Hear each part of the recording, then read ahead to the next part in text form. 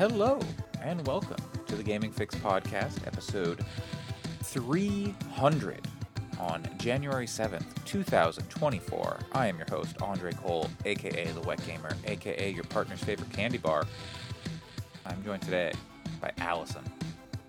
Ooh, that's a good question. I haven't had it in a long time, because it is the chocolate bar it's a UK chocolate bar, the Double Decker, where it has nougat and it's crunchy, and it's just a very good chocolate bar. So I think that it's there are a lot of very good candies when I was in the UK, and America's kind of slacking, I think. Okay. Wow. Just no patriotism in your candy bar selection. No, I mean, listen, like, we all know Hershey's chocolate is shit, so it's like, you gotta go international for some good chocolate. All right. Also joining us today, Pat. Actually like Hershey's just fine, but I understand I understand the sentiment that most have. I like Reese's Fast Break. Well, those are good. Is that they made a lot of different kinds of Reese's, didn't they? Is that the one with Yeah. the wafer inside? It's like nougat. It's got Okay, nougat okay. inside. It's chocolate, peanut butter, nougat. Yeah. Okay. Nice and I do like simple. The those. nougat gives it a little extra chewiness. Mhm. Yeah. Used to eat Those them a are lot. good. Okay, yeah, now I'm remembering. You I know, like Take 5 bars a lot too. sure. With the Oh, pretzel okay, and the right. chocolate and the peanut The butter. pretzel adds a lot, I think. It does. I like chocolate and peanut butter a lot, but I need more than just the Reese's cup. It's got to have like Yeah. something Salty. else. So the Mhm. crunch from salty crunch from the pretzel or the nougat they both get me there. Yeah, I feel like you kind of need to have those multiple sensations of it either being like crunchy or the chewiness of a nougat. I actually don't love just plain chocolate, like, in general, so I need to have like kind of different flavors in I like the a dark chocolate. chocolate. Yeah, that's part of my. I wouldn't just eat a Hershey's bar. I like the Hershey's bar I like is a cookies and cream Hershey's Oh, bar, that's which is good, like though. yeah, That's good. those I think are good, and I don't mind Hershey's chocolate when it's part of something Yeah. else. Oh, agreed. It's just like I couldn't eat like just a plain Hershey's bar. Like, if they No, but I wouldn't eat just a plain, even the best chocolate in the world. I would try it, but I probably wouldn't want to eat it all the time by itself. Yeah, I actually agree with that. I don't love just like a plain chocolate.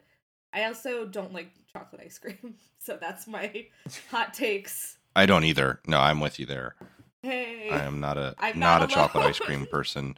No, I can deal with chocolate with ice cream that has chocolate in it, or even chocolate ice cream like swirled in it for some reason. But even then, I Yeah. wouldn't just get it. I don't really eat ice cream anymore that doesn't have something else going on with it. So That's true. I don't either. I'm not a child. I'm not limited to vanilla or chocolate. I like Ben and Jerry's where there's like Yeah. stuff in Yeah, there. I I like agree. A little swirl, Yeah. little chocolate crunch, or like yeah. There is I think it's Meiji in Japan. Meiji chocolate has a raspberry infused dark chocolate Ooh, bar. that's good. Which is That I sounds like good. those.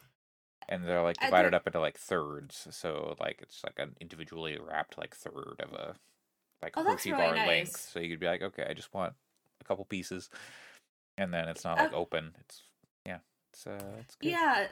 Yeah, because there's a chocolate bar somewhere here. I don't know. It's like one of the kind of like fancy ones where you get it as a treat when you go grocery shopping to have freeze dried raspberries in them. Yeah, and I sure. really like that, but I never want like the full bar because it's like a lot.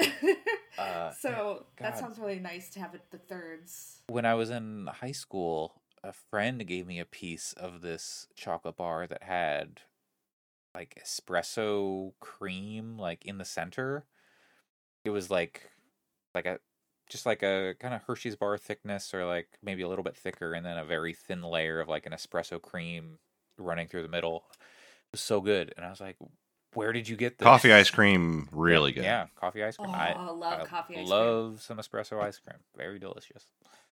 Yes. Yeah, like I'm even when I have not been a fan of coffee, just like coffee flavor, like in sweets, always good. Yeah, even before I liked coffee or drink coffee, I loved like a tiramisu. So coffee flavor in sweets is really good. Yep, highly recommend coffee flavored sweets. And it sounds like maybe we have some games we highly recommend this week, or at least one from Allison with a classic back from the GameCube era. Yes. So I was both thinking about it, this being our 300th episode, wanting to bring something special. Brought a game from 300 years ago. True. I mean, it is like, I think 20 years ago at this point, so it's 20, 30, 300, who could say? All the same. But also I saw that it was on sale over the holidays on the Switch, and apparently the remastered version has been fixed. Okay, that was going to be the first question I asked. Yeah, no, because I saw it was on sale, and I was like, ooh, it's Tales of Symphonia. But its release came out and it was bad. But apparently they've patched it, so it's good again. So I've been replaying one of my favorite games of all time, which is Tales of Symphonia, and it's one of those things where you worry a little bit about, like, is this going to hold up? This remaster really doesn't seem to have done very much to change it, sure. But I think that's just fine because it is, I think, really holds up. 20 years later of an action RPG, it just feels so good to play. The writing is great, the characters are great, and it also, I think, looks very good. It definitely feels dated, but the anime art style, I think, makes it look like, kind of hold up. It's pretty timeless, I feel like. Yeah, exactly. Like it's an art style, or has like a cel shaded anime art style that makes it look really quite good. Even 20 years later, and coming from a GameCube, after various ports of, they ported it to PS2 and various things, but I think has really held up remarkably well, and it's I'm having a very good time playing it on Switch. Nice. What is the story in, like, what is it about? What is the general vibe? So or that's kind of interesting, because basically it's the start of the game is pretty, it has like a pretty, you think has a very straightforward story, where it's basically the main character is Lloyd. He's in this he lives near this small town, and in that small town there's Colette, who is the Chosen, who is basically supposed to regenerate the world and defeat the evil. And so now they have to go around to visit temples, unsealed temples, regenerate the world, and destroy the evil. But personally, as somebody that knows the game really well, things aren't as they seem. Mm-hmm. And so there are a lot of kind of twists and turns of that narrative, and that's basically only the start of the game. So, sure. Like, that's how JRPGs go these days. Yeah, right. Or I mean, they have for always a long time now. Is you think the story is one thing, and then it quickly changes into some other because weird... I think, yeah, I used to realize when people were talking about Tales of Symphonia how far they got. I knew how far they got into the game based on how they talked about the story, Mhm. because if they're like, oh, the story is really kind of generic, you're like, it's That's not. like, It's yeah, so many you, JRPGs are, and a lot of games are like that to start, and then they do their weird thing, and games need to stop doing that. Like they just need to do your unique thing. We don't need like a bait and switch of like, oh, this I, is a, and this is an old game, so this is not a criticism of Tales of I Symphonia, think it works obviously. really well here Yeah. because it is like, because all the characters think like, oh, it's not like it's just a bait and switch for you, it's a bait and switch for the characters. Yeah, of Because course. they think like, oh, okay, we're gonna go on this journey of regeneration and we're going to um you know go unseal these temples and do the world. But but even still, like, it is pretty, thematically, it already gets into some of like kind of heavy stuff right away. Like the character, like one of the um things are these like the enemies are this race called the Desians, who are um who basically have like these human ranches where they're basically enslaving humans to do labor.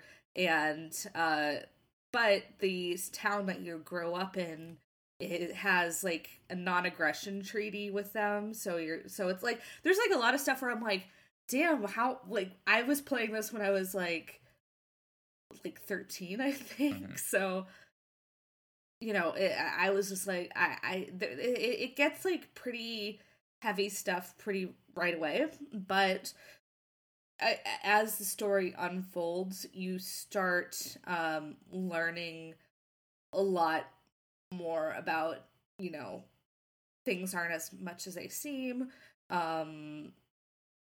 You are introduced to more like interesting characters, and it's I think really great.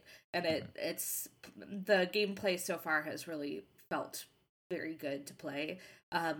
Like it's still the kind of action gameplay that they keep up with in the Tales series. So, but I think it works really well still. So I'm very much enjoying replaying this game because I think because I love it, and then I'm playing it again. I'm like, oh, it's still so good. And like it's kind of amazing how much of it has stuck with me over the years, because I was going into one of the early kind of dungeons and temples and things, and I'm like, oh, here's where this is. Oh, yep, I remember that uh this chest is actually a mimic. That's funny. And so it's like, it's amazing, just like the kind of stuff that is still stuck in my brain, but revisiting after years and years, it's like it feels it feels not new, but Yeah. So you it played feels, it still at a feels fresh. formative time or whatever, and so Yes. it feel like, oh yeah, I remember where this is, and Yes, exactly. it's Oh, I fun to remember go how this back to. puzzle goes. Yeah, fun And to go back to old games like that and be like, oh man, I really yeah. remember this. Yeah, because, well, it also I mean, was really a big thing that made me fall in love with RPGs in general. Like I obviously, like, Pokemon was the thing that got me into video games, and then Paper Mario was a big thing that got me into RPGs beyond Pokemon, but Tales of Symphonia is really like a big RPG game that for me to kind of love RPGs. And so it was really kind of like the thing that introduced me to a lot of that, a lot of those mechanics, a lot of those ideas, and just like a lot of things. Like, I think that was like the first time, like, in any fiction I might have seen a mimic. Like, I was like, Sure. So for me, I'm like, oh yeah, like in Tales of Symphonia, but it has that, that there's a lot of those things where it was like the first introduction for me for like a lot of RPG ideas. Like I remember when that happened, being like, hell is that? What the hell is that? Like I was supposed to be opening a chest and now there's an enemy?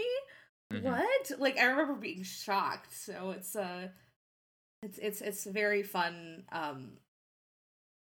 trying to trying to remember where I first remember encountering a mimic, and like it can't be the first place, but like I remembering encountering a Dark Souls mimic for the first time is like the closest I can get to that feeling of just like because it's a good, they're good mimics. Yeah, when like you go to open that thing and just the mouth hinges open and there's all those teeth and the big tongue and it stands up and chomps you. It's really good. And I kind of at this point iconic implementation of the mechanic. But yeah, it's cool to have like a game where you can point to like, oh, this is where I encountered this thing for the first time, and it's your reference point for things that you know other people are like, oh, Dungeons and Dragons, or whatever the first use of mimic is. I guess I don't know. Yeah, it's just interesting. Yeah, learning about how this was really like formative for me in terms of what I like as games and what in terms of what I look for in an RPG. So it's fun to revisit because it's just I think still very good and still I think hitting me, even though I know what's going on. There's a couple of like emotional moments at the start of the game where I'm like, damn, they did that really well. So yeah, so it's very it's very fun to revisit, and I'm just something that was so formative for me as a video game, and informing what I think of as an RPG, what I think of as a good video game in general. So yeah, I still recommend it if it's on sale on Steam or on Switch. It's a, I think, really great game. And the Steam version's been up there for like 7-8 years at this point. Based on the PS3 version, I don't know. Yes. I think it's on Steam. It's been there. I think it's decent at this point, but it's weird that they have that and then the Switch version was like such a disaster. But yeah, it was such a shame that was such a disaster, because it seems like they fixed it. It's interesting hearing, because one of the things that sticks out to me playing it is that some of the audio seems a little bit like I don't know how to describe it, but like the vocal audio, I wonder if they just didn't record it very well, because you hear like small like peaks occasionally, not very much, and like small. It sounds like it's like did they poor quality. Redo the audio? No, I don't think so. Because it's exactly how I remember it. Which is I kind of like that personally, because I'm like, there are certain like specific inflections where I'm like, oh yeah, that's it for me. But it's interesting that maybe this is how it always was, and I just never noticed because I was playing it on an old TV. Yeah, and that seems like a likely explanation. GameCube old TV. Yeah. But I think the voice acting's really quite good too. So it's very like for maybe the time, like they got a really good cast for this for the English dub, so I'm enjoying revisiting that too. Nice. Well, maybe you'll be making your way through the Tales games now playing all Oh, of them. I need to. I love this game. But I have only like scratched the surface of playing some of the other Tales games, so I really need to kind of dig deeper into that. I'm always eyeing Arise whenever it is on a Steam sale. I'm like, oh, that'd be a good one to play on the Steam Deck. And but I'm like, I've got so many other games to play. I'm like, I already have it, but I'm like, ooh, what if it's on the Steam Deck? I never noticed this, but I was just looking at the voice acting, and apparently, my favorite character in the game is voiced by Jennifer Hale, and I had no idea. So interesting. In Symphonia or in Arise? In Symphonia, yeah. Okay. They all got to start somewhere. I don't know where Jennifer Hale started, but I mean, she's done a million things, but yeah. Wonder what her first game is. Jennifer Hale's first game. Quest for Glory: Shadows of Darkness in 1994. Huh. One of her very first roles, according to this Game Rant article. So, yeah. Well, that's Tales of Symphonia in 2024 on the Switch. But we also have. I was going to say something new, but I don't know if this game is new. Workers and Resource Soviet Republic, Pat. Yes. So I was looking for something to dip into that was kind of like legit, not specifically a city builder, but like something logistics minded. I played some Factorio over the break. That was fun. I did the tutorials and I'm not ready to start that from the ground up, but it's cool. I played some Transport Fever yesterday, which is Transport Fever 2, which is a cool game that you kind of like build like train and truck networks. But it's not quite as detailed as I'll probably play a little more of that too, because it is fun, but it's not quite as detailed as I was kind of looking for. So I noticed that this game was on sale in the Steam Capitalism and Economy Fest, which is very funny that Workers and Resources Soviet Republic is in that it's in this that Capitalism festival. Fest. It is economy. So I don't even know. Like, it's hard for me to get a read on what the game's kind of political bent is. They did do a like charity pack for Ukraine, so they're not like necessarily a I don't know where the developer's based, but looks like it's Slovakia. I was just looking it up. Okay, that makes sense. But it doesn't have the and I kind of appreciate this about it. It doesn't have the kind of like, it has a little bit of a tongue-in-cheekness to it, but it's not like Tropico or whatever. And I really like the Tropico games, but like those games are like on the nose. Yeah, and it's kind of my feelings about that I've been listening to a lot of Blowback, and I'm listening to the season of Blowback. It's about Cuba, and it's kind of has me a little averse to stuff that's making fun of that whole situation.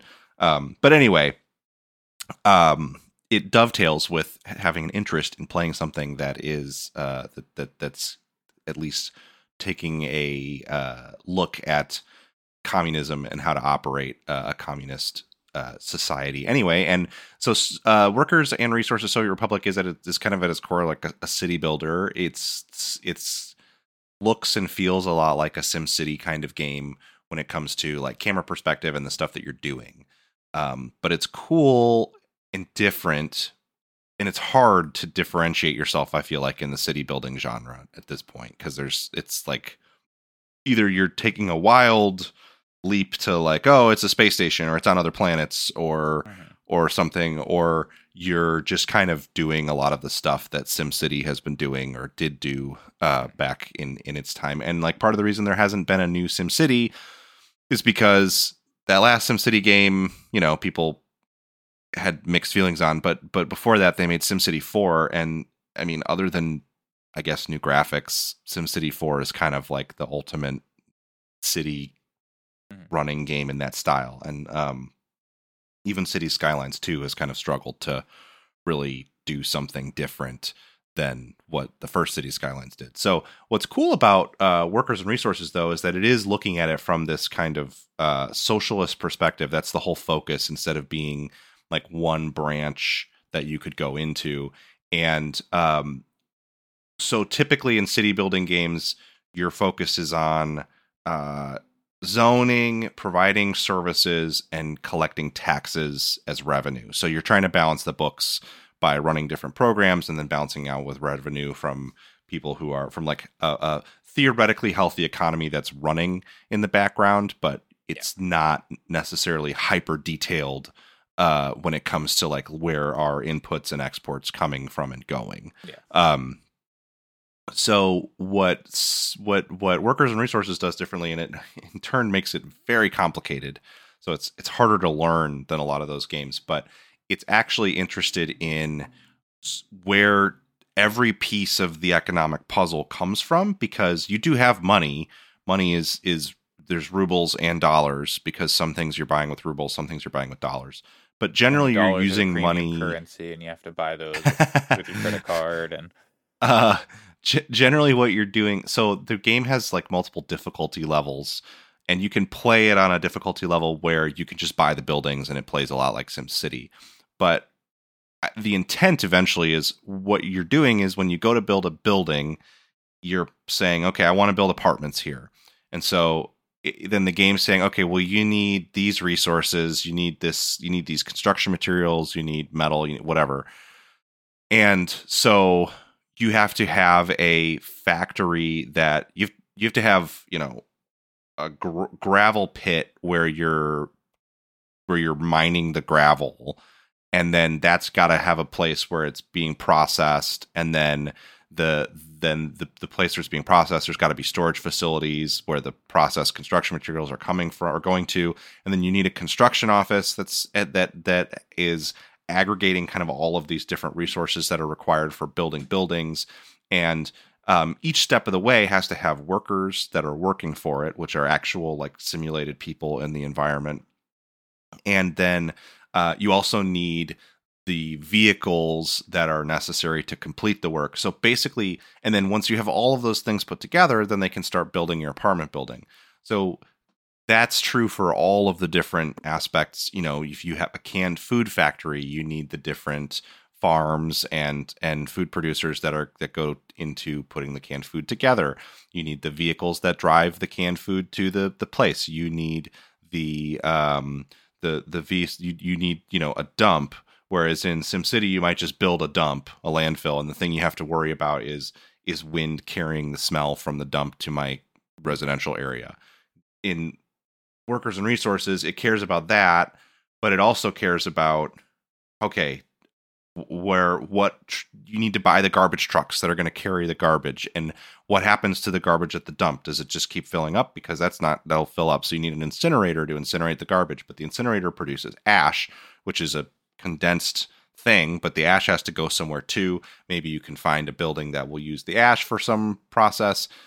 So it's very cool because you start to get to the point where money is basically the use of money is just to purchase the goods and services.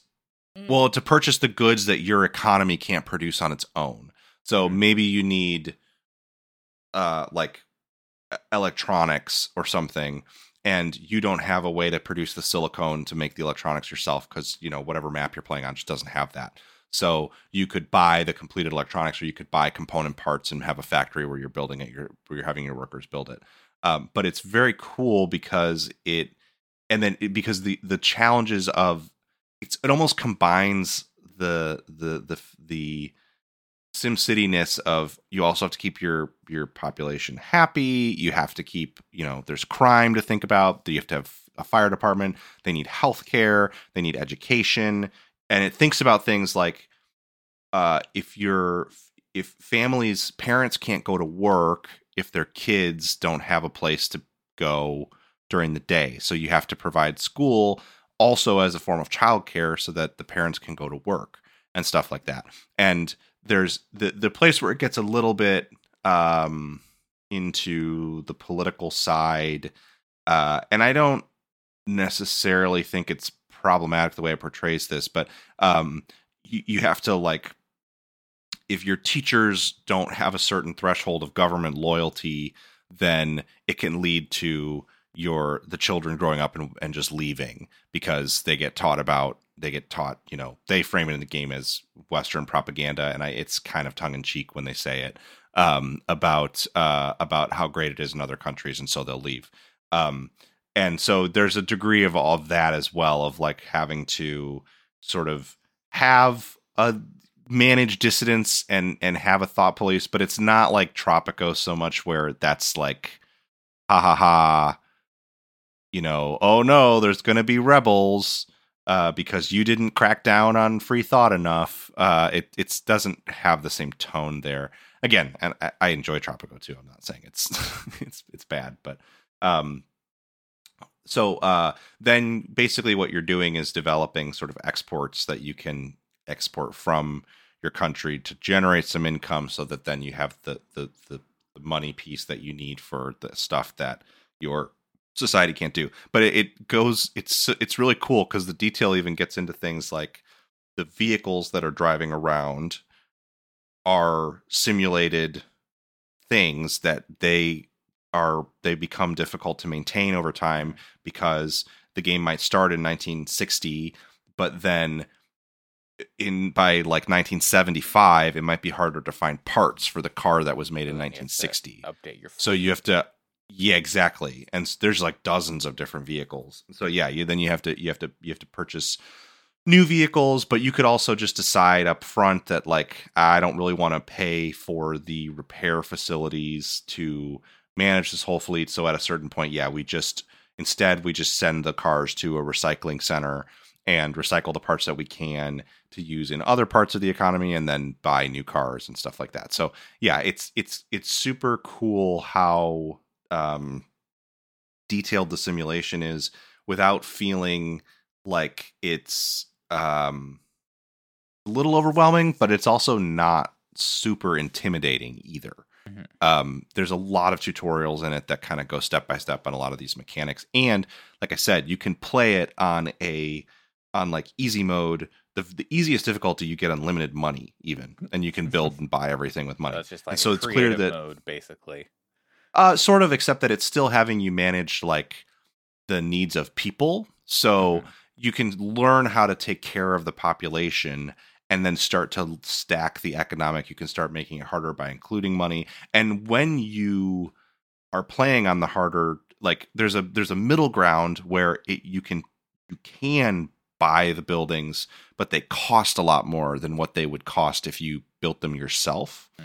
And the idea being that you're paying to import all of the materials, and you're paying for all the labor, and you're paying for all of the transport of things, because you don't have the resources or whatever to do it yourself. So it costs far more than what it would if you actually built it yourself. And so there's this kind of middle ground, and then on the harder core realistic modes, it removes the ability to do that, and you have to build things yourself. So I think it's cool because it provides a nice ramp, and it kind of has some of that logistics management stuff that you get from something like Factorio, where you're managing, in some cases you can build like an industrial complex where there are conveyors that are taking, iron from the iron ore to the smelter, and then that's producing, usable iron goods for the construction materials factory or whatever. And you can have that all set up by conveyor, or you can have trucks that are delivering it from place to place if you couldn't place them close to each other. So it's pretty cool the way that it does all of that. And it is also interestingly in early access too. It's kind of wild because it feels been out very since much 2019, like almost out 5 years at this point. Yeah, it feels super finished to me. I mean, it feels like an indie game, but it doesn't feel. It's like, or a small team game, I guess. Like, it's not crazy polished, but that's also kind of part of the charm too. Is it has a real look and feel of like a late 2000s city building game, which is kind of like the golden era in some ways for those kind of management games. And so it's nice. It doesn't, and the UI is a lot more, I don't know if friendly is the right word, but the way they've clearly thought about There's a lot of small text. there's a lot of small text, but they've thought about like smart places to put a lot of the controls for these different things. So if you in your head are like, God, I have no idea how I would manage getting this car to a repair place. If you've played these kind of games before, you can kind of figure it out because it's pretty intuitive the way that the menu works, and you can like pin windows and resize them and stuff, which is super helpful. So yeah, it's cool, and it's also part of the reason that I found out about it is it's published by Hooded Horse, which is like they're like a pretty awesome. They've just got a bunch of really awesome stuff. Against the Storm. Yeah, exactly. Yeah, Okay. which is a game I'm pretty fond of. They published Terra Invicta, which is a game I haven't played enough of, but I'm super interested to play at some point. They are publishing a game called, they have multiple space, like capital spaceships stuff, like games like this. Alliance of the Sacred Sons looks cool, and there was another one that had a really neat, I don't remember if it was Breachway or what. Oh, no. Falling Frontier. Falling Frontier looks awesome. It's like kind of it describes it as conquer a vast procedurally generated star system in Falling Frontier, sci-fi RTS where intel and logistics are decisive factors. And then they also have a game called Espiocracy coming out that I'm really excited about. That is it's a grand strategy game where you play as an intelligence agency from one of 74 different countries during the Cold War, which is very interesting to me. So Crusader Kings, except you're playing as like the KGB or the CIA or something in the 50s through the 80s. So anyway, Hooded Horse publishes a lot of cool stuff. I pretty much trust games that they publish, and I think I was right to trust them on this Workers and Resources game because it's very cool. Nice. But it is dense. It does take time. Like I haven't even fully grasped everything in it. I spent hours just kind of looking at the tutorials and stuff. But it's very cool, and it does feel like you make progress to understanding it as you play through the tutorials, which is nice. So, and they're fun to play as you kind of uncover how the systems work. Nice. Yeah, it's on sale for another couple days at the time of this recording. So hopefully we'll. Cool. Yeah, interesting. Sounds interesting to you. You can check it out. That is it looks like a dense game. But if you were looking for a city builder, because City Skylines 2 didn't do it for you and whatnot, it seems like it's a good option. And it's dense, but I should stress that it doesn't feel. It's not like. I don't know if Factorio is a good example because it doesn't look like Factorio.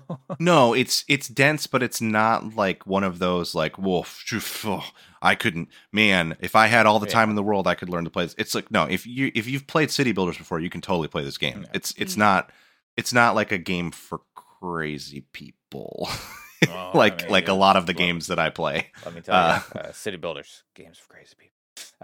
No, it's if you can play SimCity, you can play Workers and Resources. It's just it focuses more on or it's got a more detailed logistics and economy like than those games. Detail and what you can do. Yeah, but it's not that hard to manage it and learn it because of the way that you can kind of slowly ramp into it. Yeah. Wow. Workers and Resource, Soviet Republic, on Steam. In early also access. you get a bunch of the aesthetics are great. You get a bunch of like Soviet era looking cars and trucks and stuff. It does have a nice look. Like you're saying, it does look kind of like dated, but like in a good way. It's intentional. It's very intentional. Yes. All right. Well, I also played a little bit of a management game with Cult of the Lamb. Is from Devolver Digital, the folks over there. I believe it's a new developer, but Cult of the Lamb is stop me if you've heard this, an action roguelite. Stop. Yeah. Okay. Continue. That's all for this episode of the Game of Fix.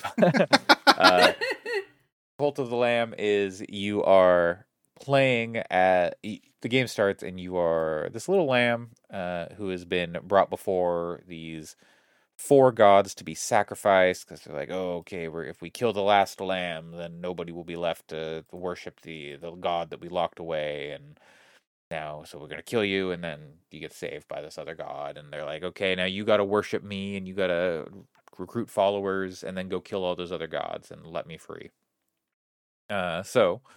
As this lamb, you are building up your cult compound in this forest, building sleeping quarters and bathrooms and a kitchen and farms and all this kind of stuff to manage the happiness and satisfaction in the lives of your cult members, while you go into the forest and murder various creatures and monsters in your quest to please your god savior thing.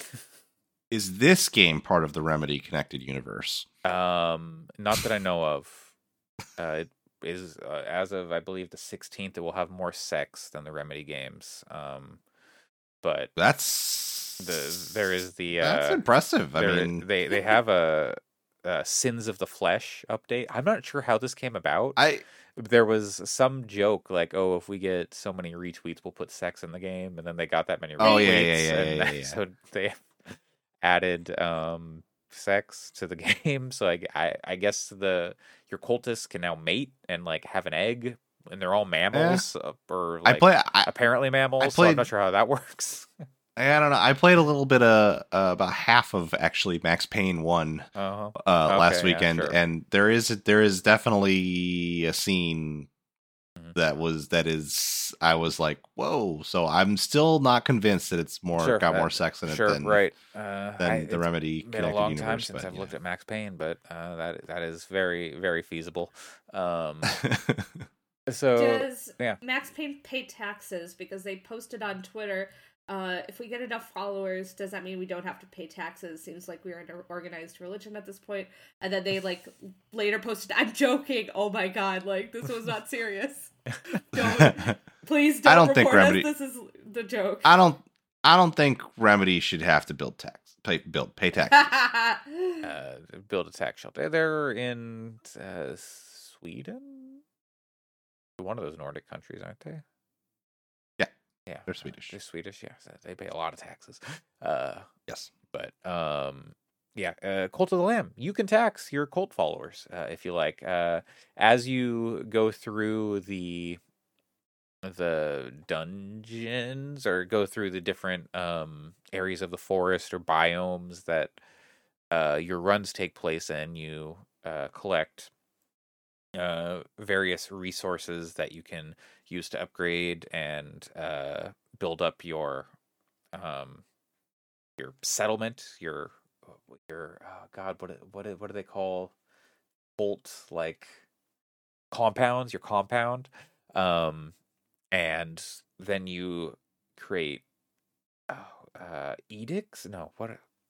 I'm fuzzy on all of the terminology they use, but you say, okay, now this is what our cult believes. This is how we feel about death. Death, and you can choose death is good. When someone dies, we're happy, and it has like this sort of impact. Or, oh no, we're unhappy when people die. We don't like to see dead people, and you get a different bonus from that. So you're managing things like that. And if you decide your cult doesn't like death, then you're probably not going to sacrifice many people in your cult, because the trade-off of the energy and the resource you get from sacrificing people will maybe not necessarily offset the decline in faith that you hit from freaking everyone out. But when you sacrifice them to a weird eldritch horror monster and a bunch of meat pops out of their corpse that you can possibly feed to them. So the game is constantly pitting its cutesy aesthetic against the the weird, horrific things you're perpetrating, the social pressures and terrible things they do to each other. You can put people in stockades if they're like being uppity and trying to like get people to like, hey, I don't think what we're doing is right, or they're not fully believing in the cult. So you re-educate them, stick them in the stockades, and once a day you can go up and lecture them and re-educate them.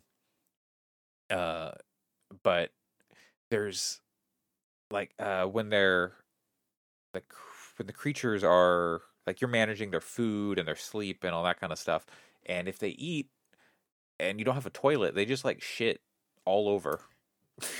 They're just walking around and shitting all over this like meadow, and then if they're shitting everywhere, then that makes them get sick because they're just like, oh, there's just like poop here, and they're like, oh, I'm sick, and then they just barf, and then there's barf and shit all over your compound.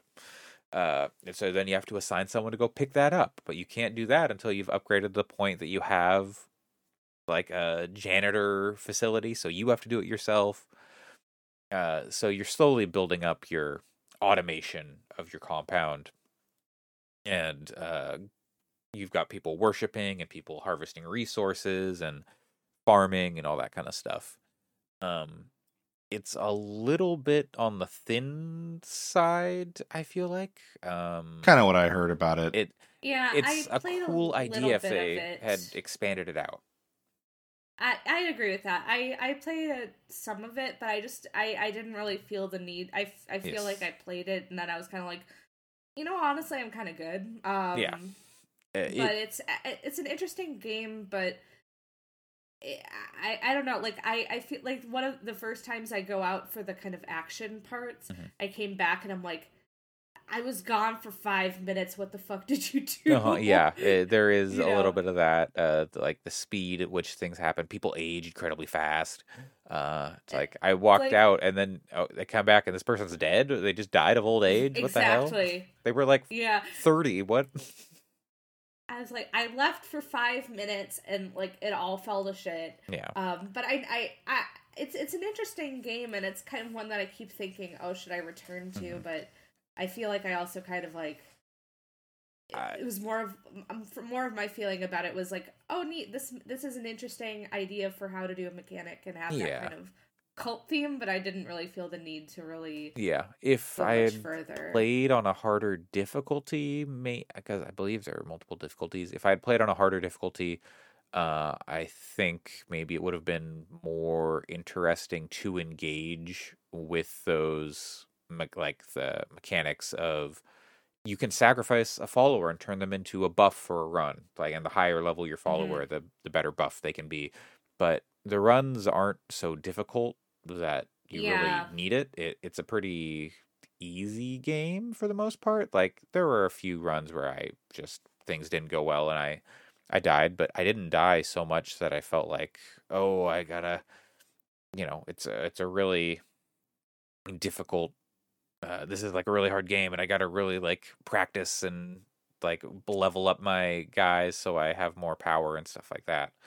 It just felt like over the course of the game, I progressively like I was as powerful as I needed to be to beat everything. And I wasn't like overcoming anything really. It was just like, yep, okay, I leveled up a little bit, and now I am as strong as I need to be to take on the next thing.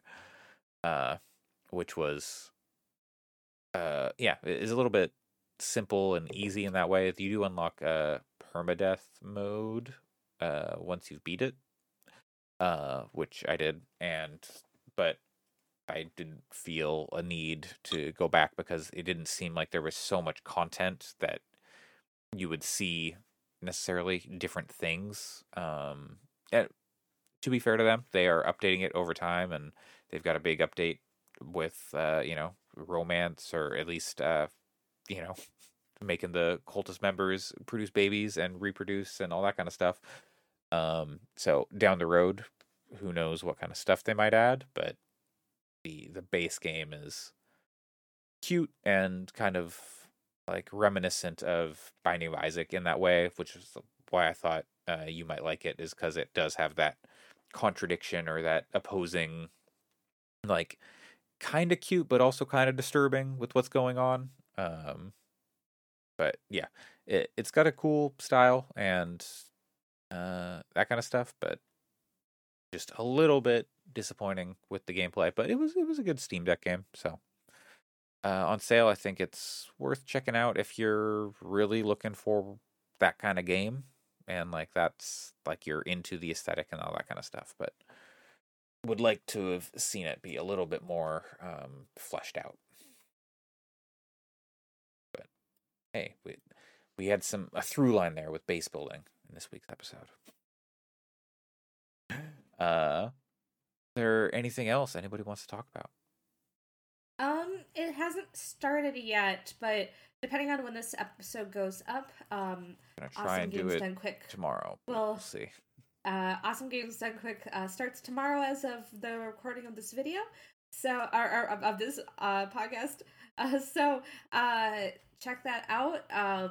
Great event for charity. And I know there have been weird things with games and charity lately, but this actually goes directly to the charity. So they always do a good job and raise millions of dollars at this point. 2 a.m. on Monday for me? What the hell? Yeah, because it starts like 11 a.m. Sunday? my time on Sunday. Yeah.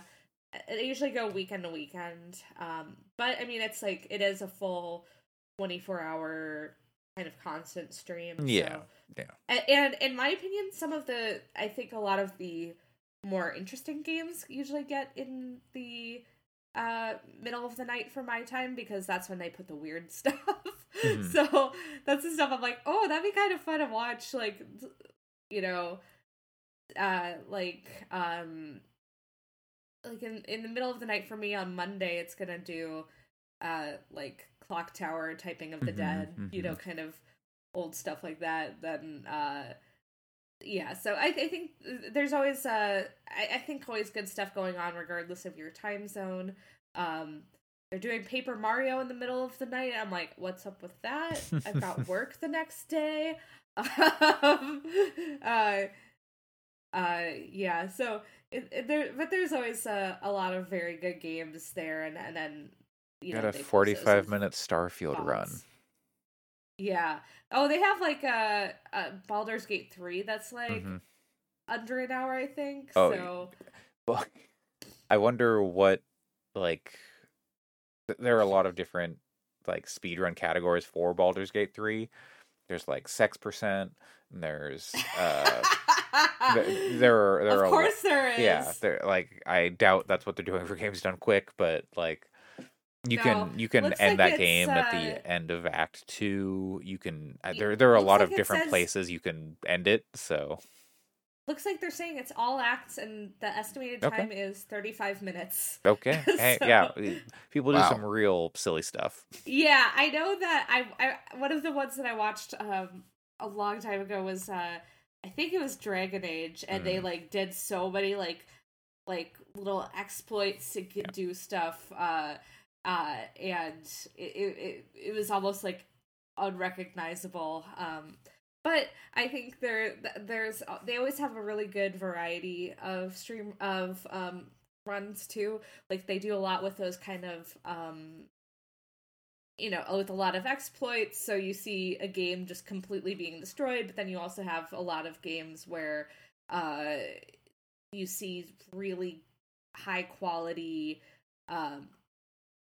gameplay.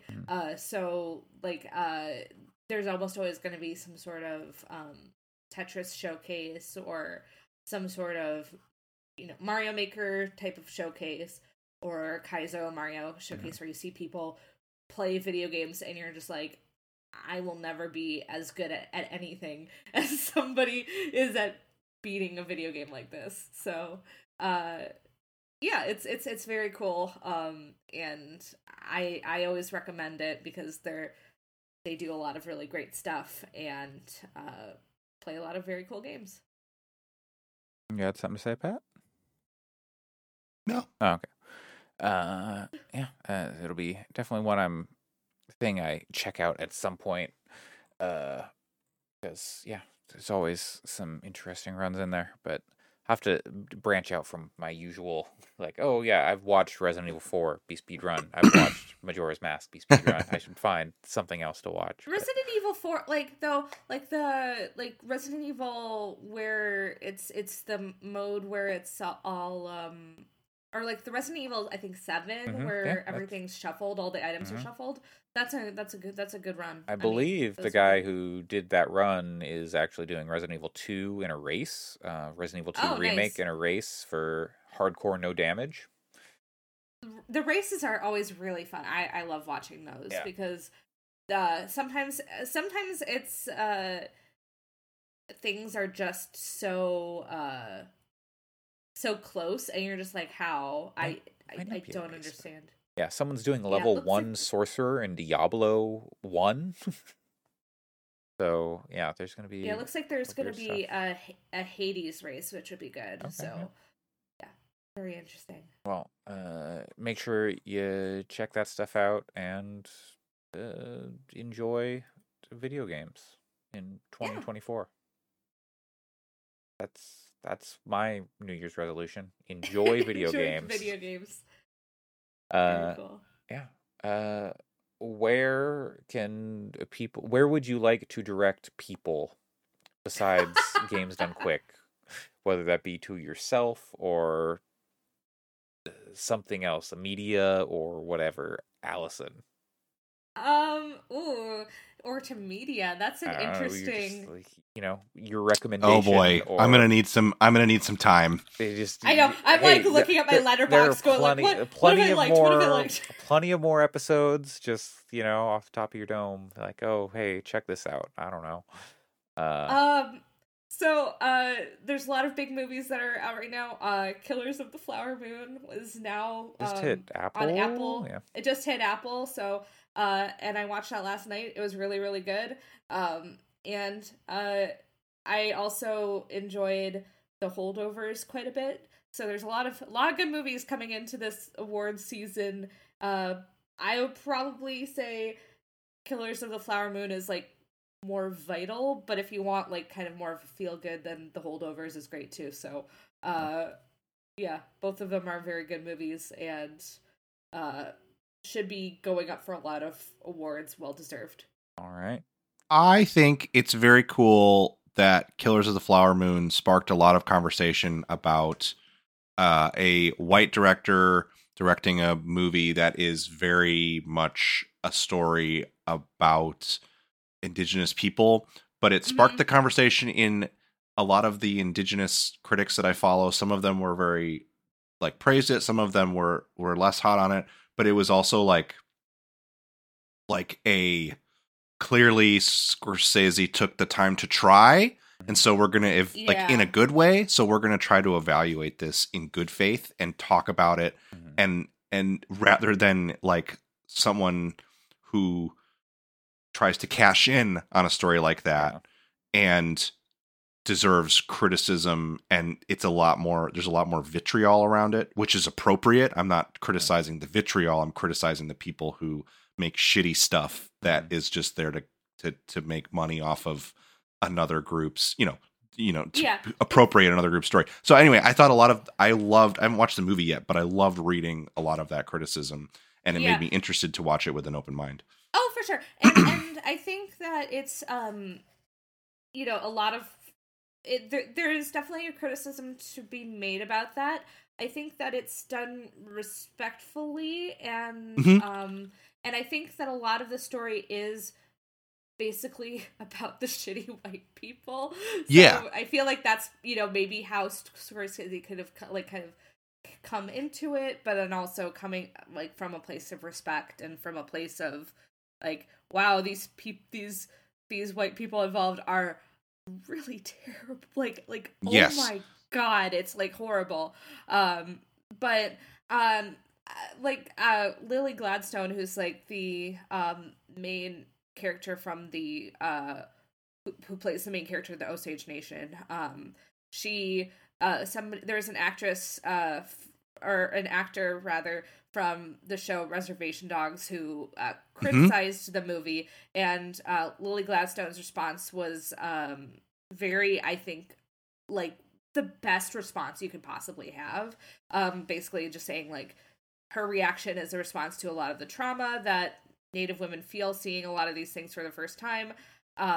You know, ultimately I understand that this process of making this movie gave a lot of people a chance to speak, and a lot of people in the Osage Nation the ability to process and the ability. So it was a really good, I think, response. That was one of the things, the interactions I saw that I thought was awesome. She oh my God, she's unbelievable. She is so good in that movie. I'm like, if she doesn't have like the biggest career in the world, I'm going to like riot. Literally, I will go to every like film director's house and be like, I see you're not casting Lily Gladstone and things. Interesting, because she's unbelievable.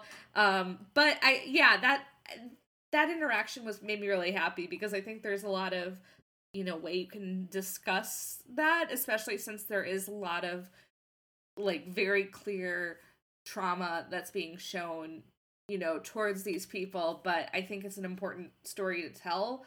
And one where I know that I wasn't fully aware of all of the horrifying details of how people came in to, like, essentially, like, kill all these people for their money. And I think it does a really great job, and in doing that. But I think that you can definitely have like a lot of respectful conversation about the movie. But I personally thought it was phenomenal. Yeah. It sounds like it's I don't know. It was actually good criticism in a lot of directions that made sense, and I thought it was cool that it was good criticism, but I think it was taken very well, and I think that it's I think that you can have like it's fostered a lot of interesting discussion, which is really cool. In addition to being just an incredibly well-made movie, like Scorsese, I don't know how you're doing it, but it's like fuck, man, that guy knows how to direct a movie. Yeah, like, hot takes here. Martin Scorsese knows how to make a movie, but you know, he really. Some people need to hear that. It's 3.5 hours of a movie, but it's like it's completely needed. I'm like, that's part of why I didn't see it in theaters, and I'm a little bit mad at myself for not, because I was like, oh, movie. You're a coward. Because I was a coward, but it's like I feel like there's no filler, there's no extra. It's like it's all necessary. So anyways, that's where I'm gonna direct people to see go see Killers of the Flower Moon, because it's wonderful. Sure. All right, Pat, you had your time. Where would you like to direct people this week? Yes, I like this this concept, because I don't want to tell people to use social media. Stolen it from Remap, but yeah. They've done something similar for a long time. I think even all the way to Waypoint did that stuff too. So I would direct people to watch The Bear, which is I have not watched season 2 yet, but I watched the first season of The Bear last week, and what a show! What a great show! It's not as fucking nuts. That show rips. If you've heard people like speaking in hushed tones about how intense it is and how hard it is to watch, don't listen. It's got its intense moments, but you've got like social anxiety, like if you're one of those like super empathetic people, like I could see it being that way. Yeah, but you should still watch it. Yeah, I mean, yeah. Just I don't know. It's a great show, and it you know, it has some there is a content warning for suicide that's definitely relevant, and I can see that as being a trigger for some people that might be tough. So I get that part, but alcoholism. I don't know. It's like there are but it's just a really good show with really good. It's not a violent show. Like people kept talking about it, and I assumed that I mean, there's one part that's violent, but Yeah. people kept talking about it in a way that made me assume that like it was going to devolve into just being a like typical show about like gangsters or something, like that it was going to end up being something that it wasn't. But it is literally just a show about running a kitchen. Yeah. It's awesome. But yeah, having worked like around a little bit in like some kitchens and stuff, like it was very like, oh Jesus Christ, yeah, this all seems bad for so many reasons, and like seeing things coming, because like having, working even in like a more commercial kitchen or like a large scale thing than what's going on there, it's like, oh no, they're not being safe at all, and I could tell this is going to go bad. I worked in a extremely similar situation to the Bear. That was it wasn't run by a famous chef, obviously, but it was a like local bistro cafe, kind of trying to go for like a Parisian street cafe sort of thing. So it was but it was it was mostly serving students and faculty at the University of Michigan. So it still had that like, we're not high class. We're not serving. Yeah, we're not. It's not high class. But the guy who owned it was was into food and wanted to make dishes that were a cut above what you would find at like Jimmy John's down the street. Yeah. And so and I loved working there. It was a great place to work, but it was intense, and it was very similar in many of those episodes. I was like, yeah, I had those days. Yeah. I mean, literally, like the episode where they turn on the to-go orders and a ton of orders come in. I won't spoil too much of the show, but do you realize that kind of stuff happened to us? Like one take. Yeah, it's one take. It's one shot. Or at least they shot it. Well, yeah, I mean that's like how they. I don't know if I believe it's really one take, but they like made 1917 or whatever. It's there's wipe cuts and things like that to make it look like one take, but still like. But it's like a single speed. The premise is it's one shot.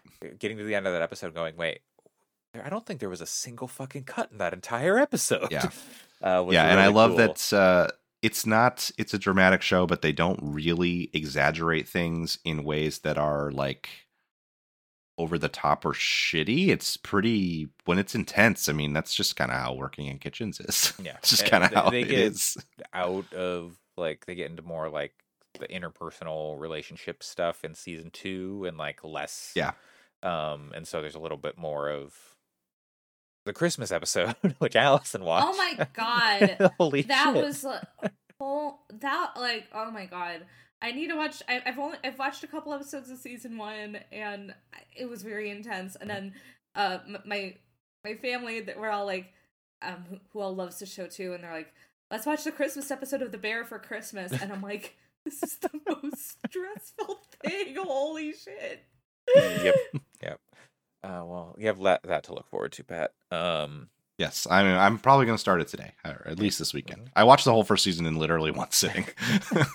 my friend Paul and I he had already seen it, and I was playing World of Warcraft, and we were hanging out in voice chat, and I was like, "What if I watch The Bear?" And he was like, "Yeah, you should." And so I put it on and streamed it on Discord, and he also pays for it. He pays for a Disney Plus too. You can't get mad at us.